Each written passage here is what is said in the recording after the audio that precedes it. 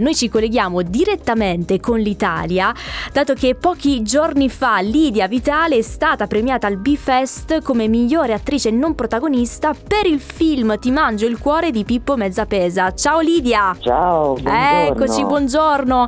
Allora, raccontaci un po' com'è stato questo evento pazzesco a Bari, tra l'altro una Puglia che tu ormai consideri come una seconda casa. Beh, diciamo di sì, gli ultimi progetti che ho fatto ormai mi fanno più pugliese che romana.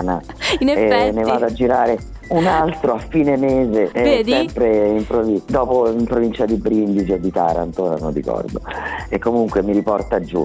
Beh, per me la Puglia è casa, è un po' quella cosa che mi riporta alle origini ogni volta. Ma è vero che i tuoi nonni erano pugliesi? Bravissima. Vedi? I miei nonni erano pugliesi. E poi Bari è dove si è laureato mio nonno, si laureò nell'anno in cui si laurearono solo in due, lui e Aldo Moro.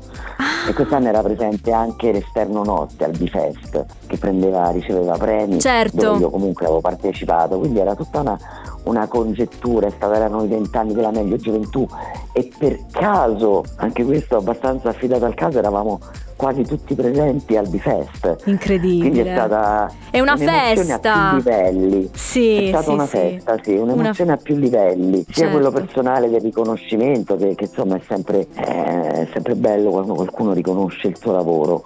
Questo è vero. Ma poi anche a livello proprio umano e di ritrovo, no? di congetture della vita. Vero.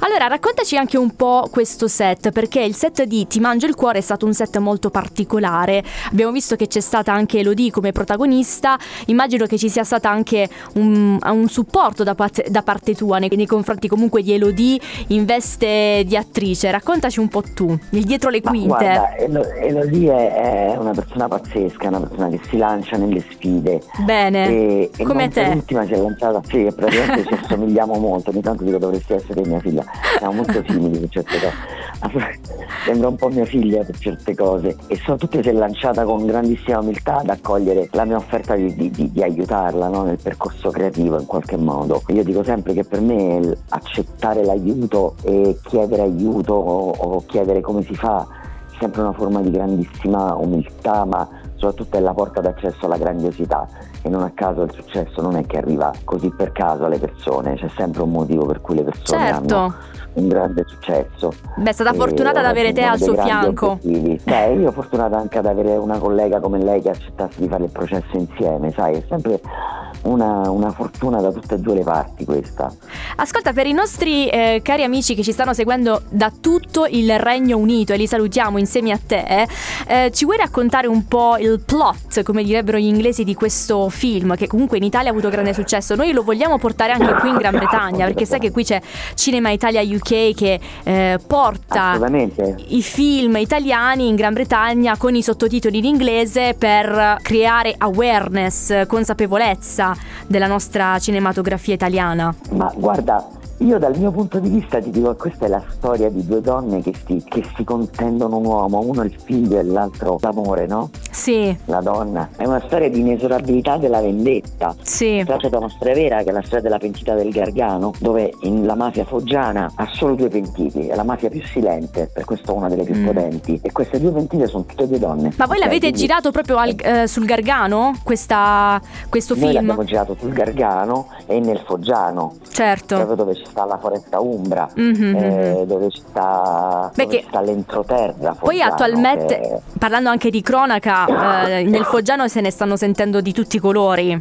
ultimamente, quindi sì, era un po' che si era silenziato il movimento da quelle parti. Non so, speriamo che non siamo stati noi a dargli una spinta a resuscitare. No, speriamo di no, ma parliamo di novità, perché Lidia, tu sei stata veramente impegnata negli ultimi anni, mesi, ma anche adesso. Noi ormai siamo venuti a conoscenza che proprio dal 21 di aprile su Apple TV è uscita questa Drops of God, che qui in italiano lo chiamano il nettare di Dio, così lo viene chiamato, e se vogliamo descrivere in 3 parole, si entra nel mondo di vini pregiati, eredità e sfide attraverso il mondo dei manga, che è la cosa più interessante, perché questo è tratto da un manga, questa storia, e credo insomma Oded Raskin, il regista, ha fatto un ottimo lavoro, i protagonisti sono meravigliosi, veramente un'esplorazione del vino in giro per il mondo, toccano la Francia, toccano il Giappone e poi arrivano in Italia dove incontrano anche il mio personaggio, ed è veramente insomma, parlare di vino in una costruzione così raffinata mi sembra un'ottima occasione. E poi è avvincente, tra l'altro io mi sono segnata alcune critiche che già sono uscite sul web, puoi immaginare. Allora, l'hanno classificata come una bizzarra detective story e una confortante family drama. Condividi? Sì, perché comunque questi personaggi creano in qualche modo famiglia, e poi comunque c'è dietro proprio il retroscena della famiglia che incombe specialmente sul personaggio femminile principale. Ed ecco che arrivano subito le prime domande al nostro numero WhatsApp, allo 0792 66 23 977.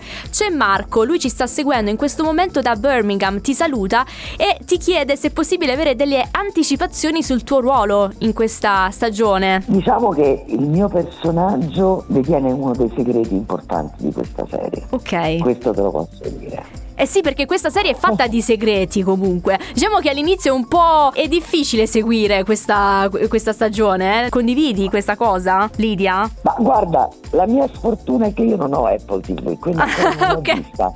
Non l'hai vista? Io ancora non l'ho vista. Ho visto delle cose, ma non ho visto tutto. Quindi Bene. Io rimarrò stupefatta quanto voi appena avrò la possibilità di vederla. A chi ci sta ascoltando, per chi ha Apple TV, diteci voi che cosa ne pensate, se avete già visto il primo episodio, perché siamo veramente curiosi di sapere. Però anche naturalmente i vostri ho letto commenti. Le sceneggiature, quindi so di che cosa parla. Sì, certo, ovviamente. Ascolta, ma questa è una serie di segreti, quindi. Ma se io ti dicessi Vangelo secondo Maria e Verona? Allora, Vangelo secondo Maria è il prossimo film di Paolo Zucca, in cui uscirò insieme a Benedetta Porcaroli e Alessandro Gasman. Naturalmente si parla di Maria di Nazareth, si parla della prima donna in qualche modo che cerca l'emancipazione a livello archetipico. Ok. Io sarò la mamma, Anna. Wow, incredibile. È una storia interessante, visionaria. Paolo Zucca è un visionario dell'immagine, quindi ha dato tutto un suo movimento a questo film. Wow. E Verona è il film di Timothy Scott Bogart, che è in previsione una serie di 3 film, è un musical sulla famigerata storia di Romeo e Giulietta, insomma da un punto di vista abbastanza femminile. Tra l'altro poi Romeo e Giulietta cade a pennello. Sai che qui gli inglesi hanno deciso di aprire un museo dedicato a William Shakespeare, perché con l'intelligenza artificiale vogliono proiettare proprio lo spettacolo di Romeo e Giulietta nel primo teatro dove quest'opera debuttò proprio con Shakespeare. Vedi, cade a pennello, capisci? Wow, speriamo che ci ospitino con il film.